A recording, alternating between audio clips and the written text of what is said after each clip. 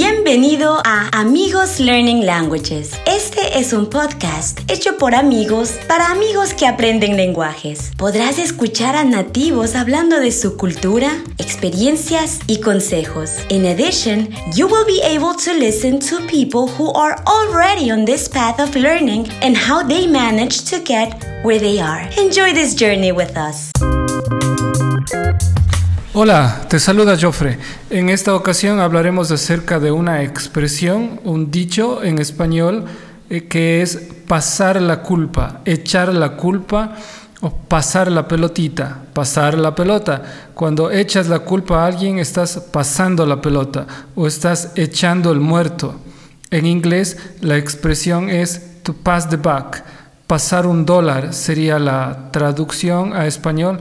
Pasar un billete de $1, to pass the buck. Let's listen to our friend Marty from Los Angeles. In English, we use the common expression to pass the buck in order to indicate shifting the blame or responsibility for something to another person, group, or thing. To give you some examples of how we would use this in a sentence, Doug made a mistake in taking inventory at the department store and tried to pass the buck to his manager. Another example, he often fails in fulfilling his responsibility and frequently passes the buck to his subordinates. You can see in both these examples that the person is trying to pass the responsibility for a negative consequence to someone else.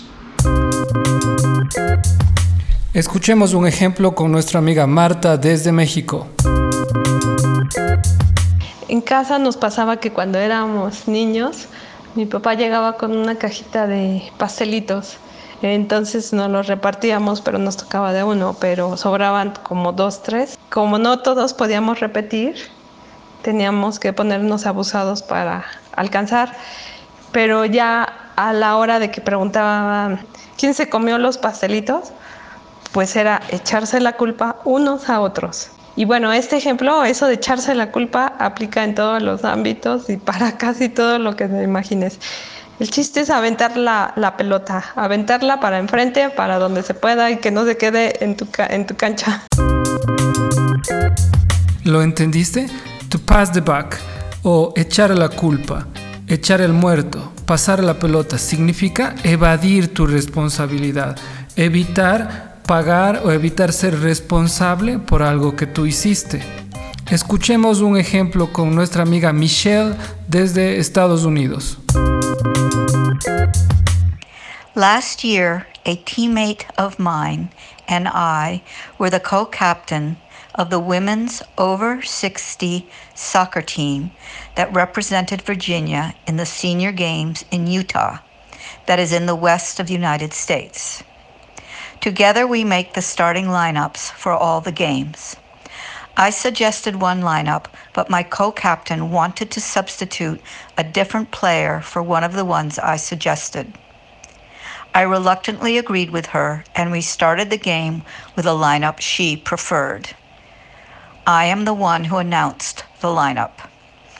After the game was over, the player that was left out complained vociferously. My co-captain said, "Take your complaints to Michelle. She's the captain." She totally passed the buck. I was surprised, disappointed, and angry with her for putting all the responsibility and blame on me, especially when it was her suggestion to begin with.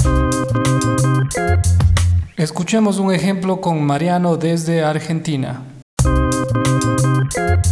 Otro ejemplo podría ser una pareja que está juntando dinero para comprar un automóvil y que nunca llegan a juntarlo.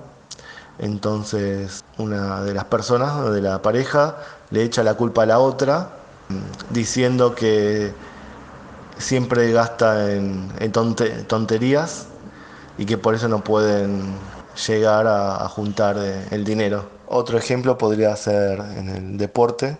Por ejemplo, en el fútbol, uno de los que juega le echa la culpa a otro por haber perdido, por haber tenido un mal partido. Gracias por haber escuchado este episodio y si vas a echar la culpa a alguien, que sea por una buena razón. Comparte con tus amigos si te ha gustado este episodio.